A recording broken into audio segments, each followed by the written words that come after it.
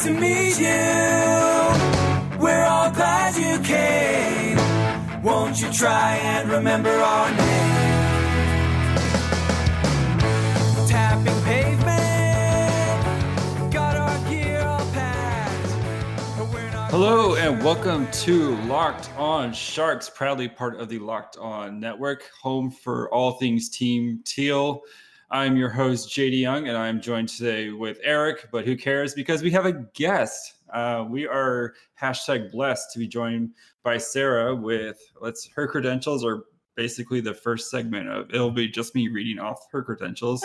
That's going to be the first segment of today's episode. So she writes for Jewels from the Crown. She's also the host of Locked On Kings, host of Locked On NHL, and also writes for Nights on Ice, where she covers the Wolves, the Chicago Wolves, which is the main reason we're having her on. How's it going, Sarah? Going pretty good. I feel like you hit all the highlights there. You got all the details, which is excellent. Yeah.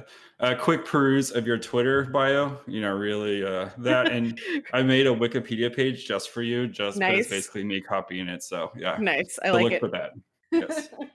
So how are you guys doing tonight? You guys ready to talk about we're going to be talking about Rocky Thompson, who of course used to coach for the Chicago Wolves and is now going to be supposedly coaching with the Sharks in some aspects. So you guys ready to get into this? Yeah. Heck yes.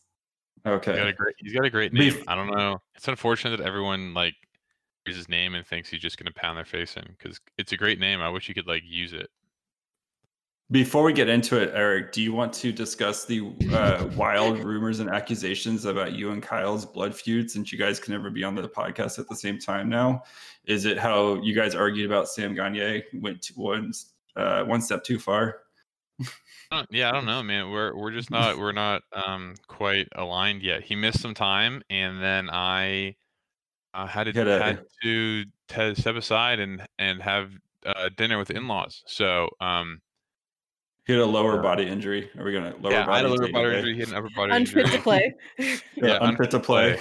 We're I don't know, man. We'll both be back on at the same time soon. Don't worry, it'll happen. Yeah. I'm just going to start the rumor of the wild blood feud over Sam Gagner. So, yes. And if he's good or not. So, all right. So let's get into Mr. Thompson, who, according to reports, he's going to be joining the Sharks in some aspect. We don't know if he's going to be forwards, defense, power play. Who knows? We'll get that when we get more. But we wanted to get Sarah on, who's been covering the Wolves for some time now and has been kind of seeing Rocky kind of day to day and kind of seeing what he's done, especially taking over a team that I guess was underperforming, and then he brought them. He brought them to the championship, and has really kind of helped turn around that franchise. So, Sarah, let's start with kind of what would you describe as Rocky's coaching style?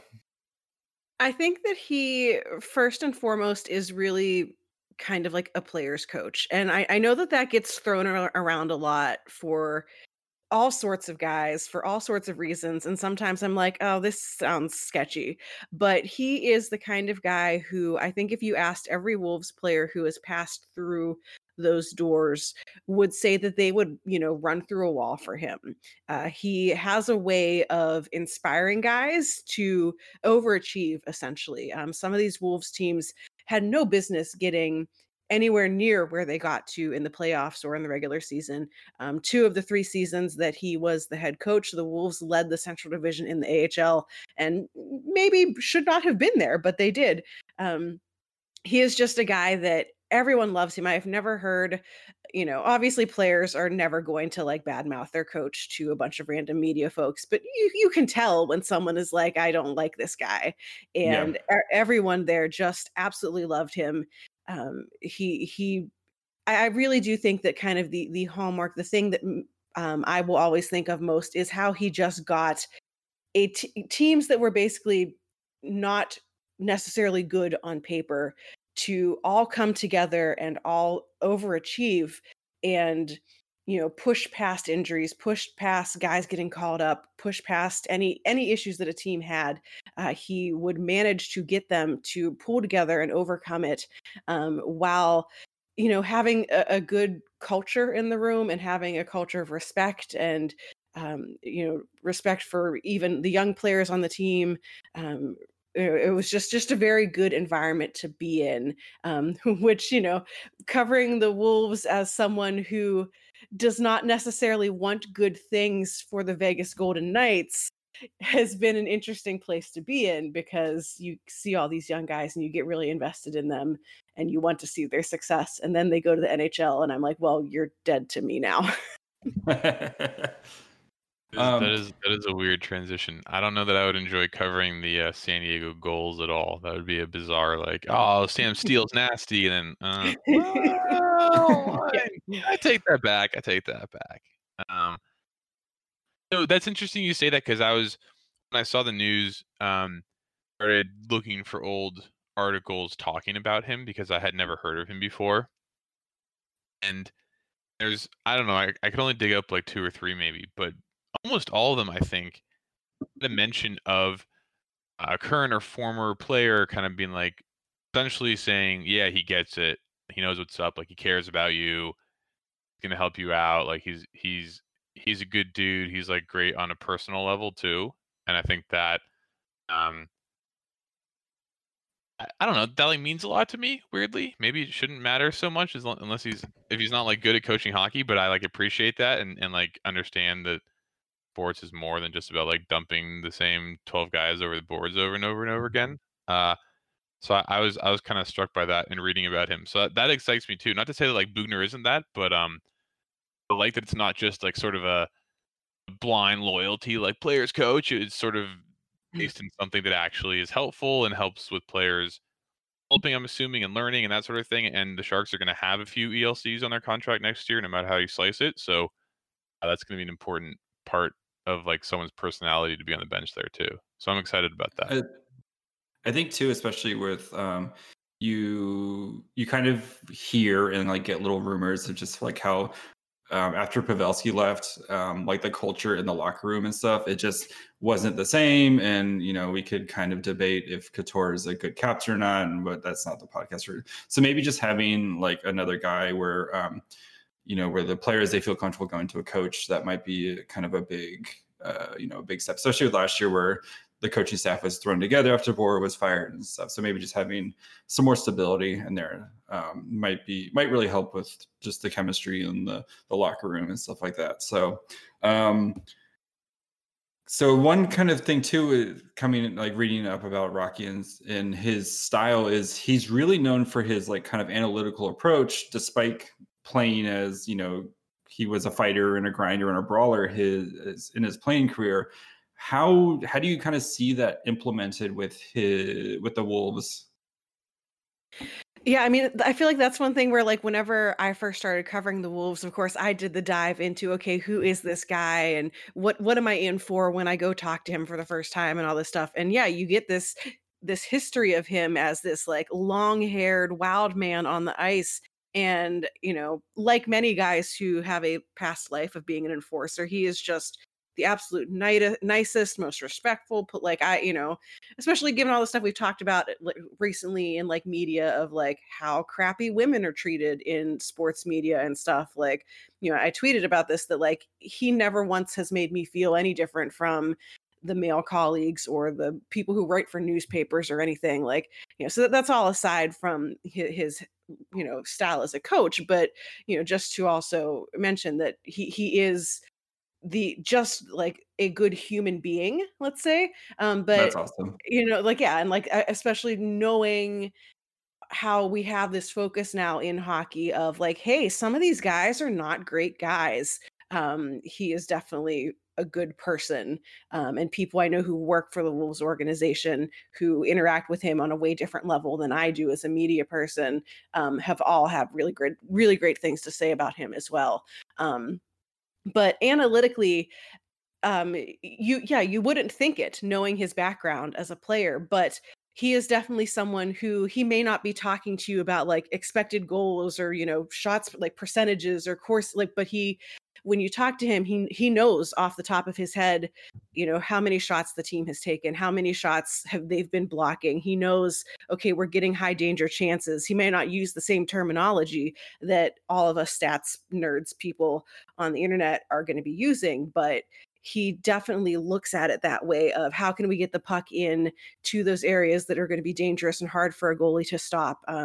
His plays are designed to do things like create chaos around the net to, get activity there that's going to be a lot harder for a goalie to deal with. And so he is definitely very on top of it in a way that is maybe not how stats people are going to be talking about it, but he knows exactly what his team is doing. He knows what the numbers are. And we have definitely had conversations after games where he was like, yeah, that shot clock was not right. Like, he's like, I know what they got and it was not right. Like, he keeps his own stats essentially. And it's like, yeah, what you guys are finding out is not correct. Like, I have different numbers.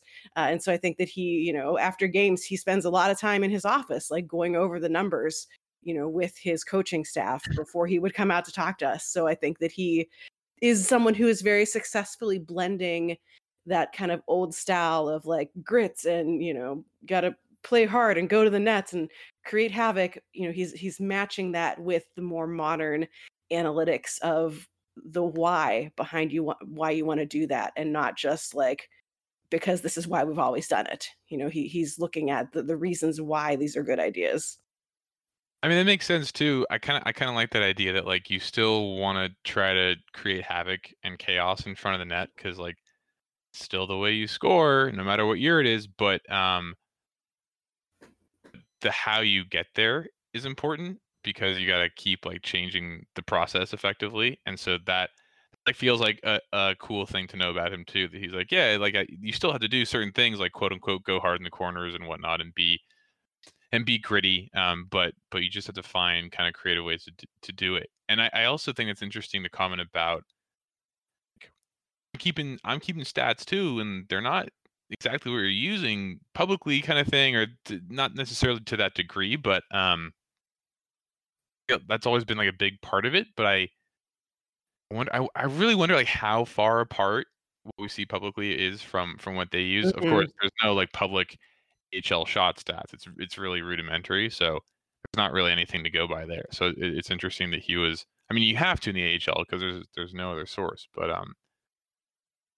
I like that. So speaking of, the one way to learn about these guys and sort of what their analytical bent is or how they approach coaching or whatnot is kind of reading quotes that they give. And not all these guys give long interviews and have these big features written about them. But are there any quotes or things that he said that kind of stuck out to you for whatever reason, or things that you still like remember as being like, oh, that was pretty cool, or just interesting, or any reason that it stayed with you?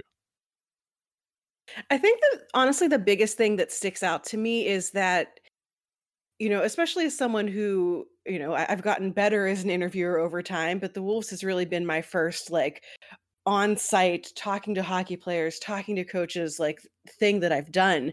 And it doesn't matter how dumb my question has been or how poorly phrased or whatever. He knows what I'm trying to get at, and he will give you an answer about anything. And he's a great quote for you if you're trying to figure out something and you don't quite know what it is you're trying to get at. If you just start your sentence, he eventually just sort of goes and will talk to you for like 10 minutes about something. And, so above any kind of specific quotes or anything that he's ever given me, it's really just that ability to kind of get at what I'm trying to get at and then just talk to me about it. I feel like he's a guy who I hate the whole, like I would go sit and have a beer with a person, but I feel like it's overused. But like, I feel like I could go and like sit down with like in a coffee shop with him and talk hockey for like an hour. And like, I learned something every time I talked to him, which I think, is the sign of a really good communicator, which is, I think really important, is that every time, every game that I talked to him, there was something that he was able to kind of illuminate that I was like, wow, I never thought of that before. But one of the big things that I think about when I think about him is the respect that he showed to his players If I was, in there talking to him about like Nick Hague, because he's one of the big prospects on that team and he's who Vegas fans want to read about, they don't care about the guy who is probably never going to make it to the NHL. But Rocky Thompson would always make sure if someone else did something really good in a game and you're not asking about that guy, he starts talking about him. And he starts bringing up things that like might not be the angle that you were looking at, but that he thinks are important and that he wants to call attention to. And so he is very aware of everything that's going on the ice and is very, wants to really make sure that his players get the credit that is due to them. And I think there's an optimism in him that you don't always see in hockey and in media. Like, I feel like we, especially as media people, kind of tend to be like, wow, the power play was really garbage, in this game. And he'll be like, well, yes, it wasn't great, but here's 5 other positive things that did happen. And yeah, sure, we didn't score on any of those power play opportunities, but here's what we're doing. And by the last power play of the game, they had started to figure it out and they were getting shots on net. So he was always really good at calling attention to positive things that we maybe were kind of overlooking, and that he wanted to make sure that we knew about and that we were talking about, and giving his players the credit that they were due. So just that awareness of everything that's happening on the ice through the whole game, and his willingness to be like, yeah, this is the story I can tell you're trying to write, but this is what I want you to know. I thought was really great, because I just see so many coaches be like, yeah, no, that was bad, and then not want to talk about it. But he will go into great detail about what exactly was happening on the ice. And like, that's something that will always really stick with me, about how much he wants to educate the people around him about what's happening. Got a career ahead of him in PR if his hockey thing doesn't work out. Absolutely. So speaking of, that was, the thing that caught my attention there. Well, all of that did, but the big thing was sort of how he was able to pick out players he wanted you to talk about, or that he didn't think were getting enough love. Any players that he talked about in particular? Anyone who this past year is really strong? Like, I'm looking at their roster on pick 224 that has the other like junior and AHL league stats, and Lucas Elvenes sticks out to me as like potentially one of their most exciting AHL forwards right now. Yeah, definitely. Are there other guys that he talked about? Yeah, Elvenes is definitely like the big guy on that team. This year's Wolves roster, like, they had no business even being in the playoff race, because they, the most recognizable name on that roster is Brandon Peary. And he, goes back and forth between the AHL and the NHL. There aren't really guys on that team that I would think like, yes, this guy is going to be a bona fide star. But Elvenes really took off this year, and he kind of went through slumps every so often, and Rocky was really encouraging of him, of like, yes, you're not scoring, but he would talk to us about the fact that, yeah, Elvenes hasn't scored in a couple games, but we're really working on perfecting his whole game. So he's focusing a little more on defense, and other teams have now realized that this guy can score a whole lot, so they're coming down a little harder on him and working with Elvenes and that line to find ways to evade the other team. And just everything's constantly a teaching opportunity. And on defense, they've got guys like Dylan Coghlan and Jake Bischoff, who are not necessarily household names, but they are guys who I watch them play and have watched them evolve over the past couple years, and think like, yeah, they'd make a great like third pairing defenseman. Like, they're not elite, they're not going to be your next top pairing guy, but they have the skill set, and they have developed that skill set under Rocky Thompson and the Wolves coaching staff. And they're kind of guys who, we would talk about like, oh, like Coghlan had a lot of opportunities on that power play and he kept shooting them wide. What do you need to work on? And he was like, well, yeah, Coghlan shot it wide, but he was setting up his teammate to go retrieve the puck and get it back to the net. So he'd always point out things like that on players who don't really get a lot of mainstream love, and who aren't, doing the back and forth between the AHL and the NHL kind of deal. And, Vegas, it's been weird because Vegas's roster is pretty much set. They didn't really need a whole lot of AHL guys. There were a couple of guys who went back and forth a whole lot, but the roster overall didn't change a whole ton. And so you're dealing with a lot of guys who might be frustrated or who might kind of feel like they're not getting their fair shot in the NHL. And so watching him manage those personalities was also really, really interesting to see. That's awesome. And it looks like Nick Hague spent a lot of time in the NHL this year. Am I wrong? Yeah. He went kind of back and forth, and then they eventually sent him back down, and it was one of those like, oh, you'll only be here for a little bit. And then, Vegas's defense kind of came together and they just sort of left him there. And I think he struggled a little bit after that because of just sort of the psychological deal of like, why am I stuck back down here? I played in the NHL. I, started camp up there or whatever. Right. And, watching him kind of get his game back over sort of the latter half of the season and dealing with that disappointment and, what was pretty interesting because you don't get to see that up close very often of someone dealing with that kind of blow to their hopes of, yes, I'm in the NHL and I'm never coming back here. So speaking of back and forth between the NHL and AHL, what are the major differences you notice between watching AHL and NHL games? I've been to like 2 AHL games and they're fun, but I usually have, been drinking in with friends and I'm there like for the hockey part to just like hang out. And so I haven't really paid a ton of attention. And so I'm just sort of curious what you think are the biggest things that set the 2 leagues apart. I think one of the biggest things is, and it's kind of the same thing I see when I watch a lot of like juniors and college hockey, is that there's going to be one line that's really good. And then your other 3 lines are probably kind of dodgy. And, seeing what you can do with that, and that's really the biggest thing to me is that, what can you do with a team where you have one line of guys who like, you put them out there on the ice and they can score great. What are your other 3 lines going to do? And that's kind of the difference between a good AHL team and a bad AHL team is that good teams have figured out how to make the whole team work when your 4th line is a bunch of guys who were playing in the ECHL last week. Overall, I think, the speed is different. Whenever I talk to guys who have come back from the NHL and they're back in the AHL and I sort of ask them about, what their experience was like and what was different to them. One of the things they always point out is like the speed and the physicality. Like you think it's one thing in the AHL and then you go up the next level and you're like, holy crap, I wasn't prepared for that. So it's one of those things where like you watch hockey and you're like, I don't know, this is all fast and this is all very physical and whatever, but to the players, they're like every level just gets harder.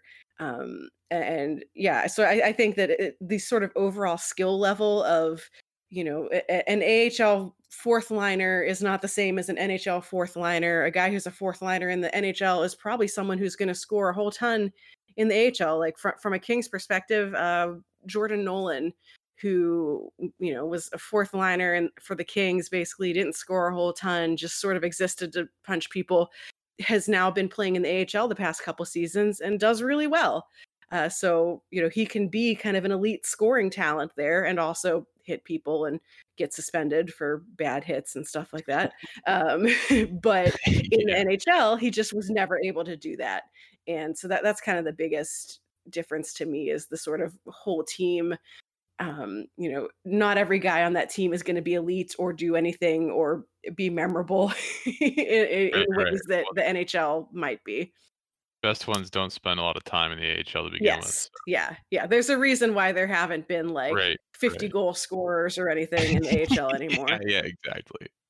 So the good news is that Rocky, he has experience, especially with the Sharks, who literally have one good line, and the rest of them are just kind of trash to begin with. So it's okay. It's so I kind of want to get into his how he develops players, especially with the Sharks, who are probably going to have to count on some of these young guys to actually step up. So what do you think he does to put these young kids into positions to succeed? Is it like maybe not, like if a guy messes up, he doesn't pull them, or he tries to put him in different, like let guys try new things, or maybe, or like what does he do so well that kind of helps develop these guys and kind of squeezes every bit of effort, talent out of guys who, as you said, had no business, kind of playing up to the level that they do? I think it is a little bit of all of what you said, and I definitely have noticed where if a guy has a rough shift and he gets scored on or whatever, he's out there right again the next shift. He doesn't bench people usually. Like the guys that he benches are like the guys who are already the fourth liners and are just kind of there to be physical. Those guys, the same as in the NHL, they get there like 4 minutes a night and maybe a little longer if they're playing an opponent that they know is going to be a little rougher. But he very rarely will bench a guy for making a mistake. And he uses that as a learning opportunity of, okay, you got scored on. Here's what you did. Don't do it again. Now go out there and get it back.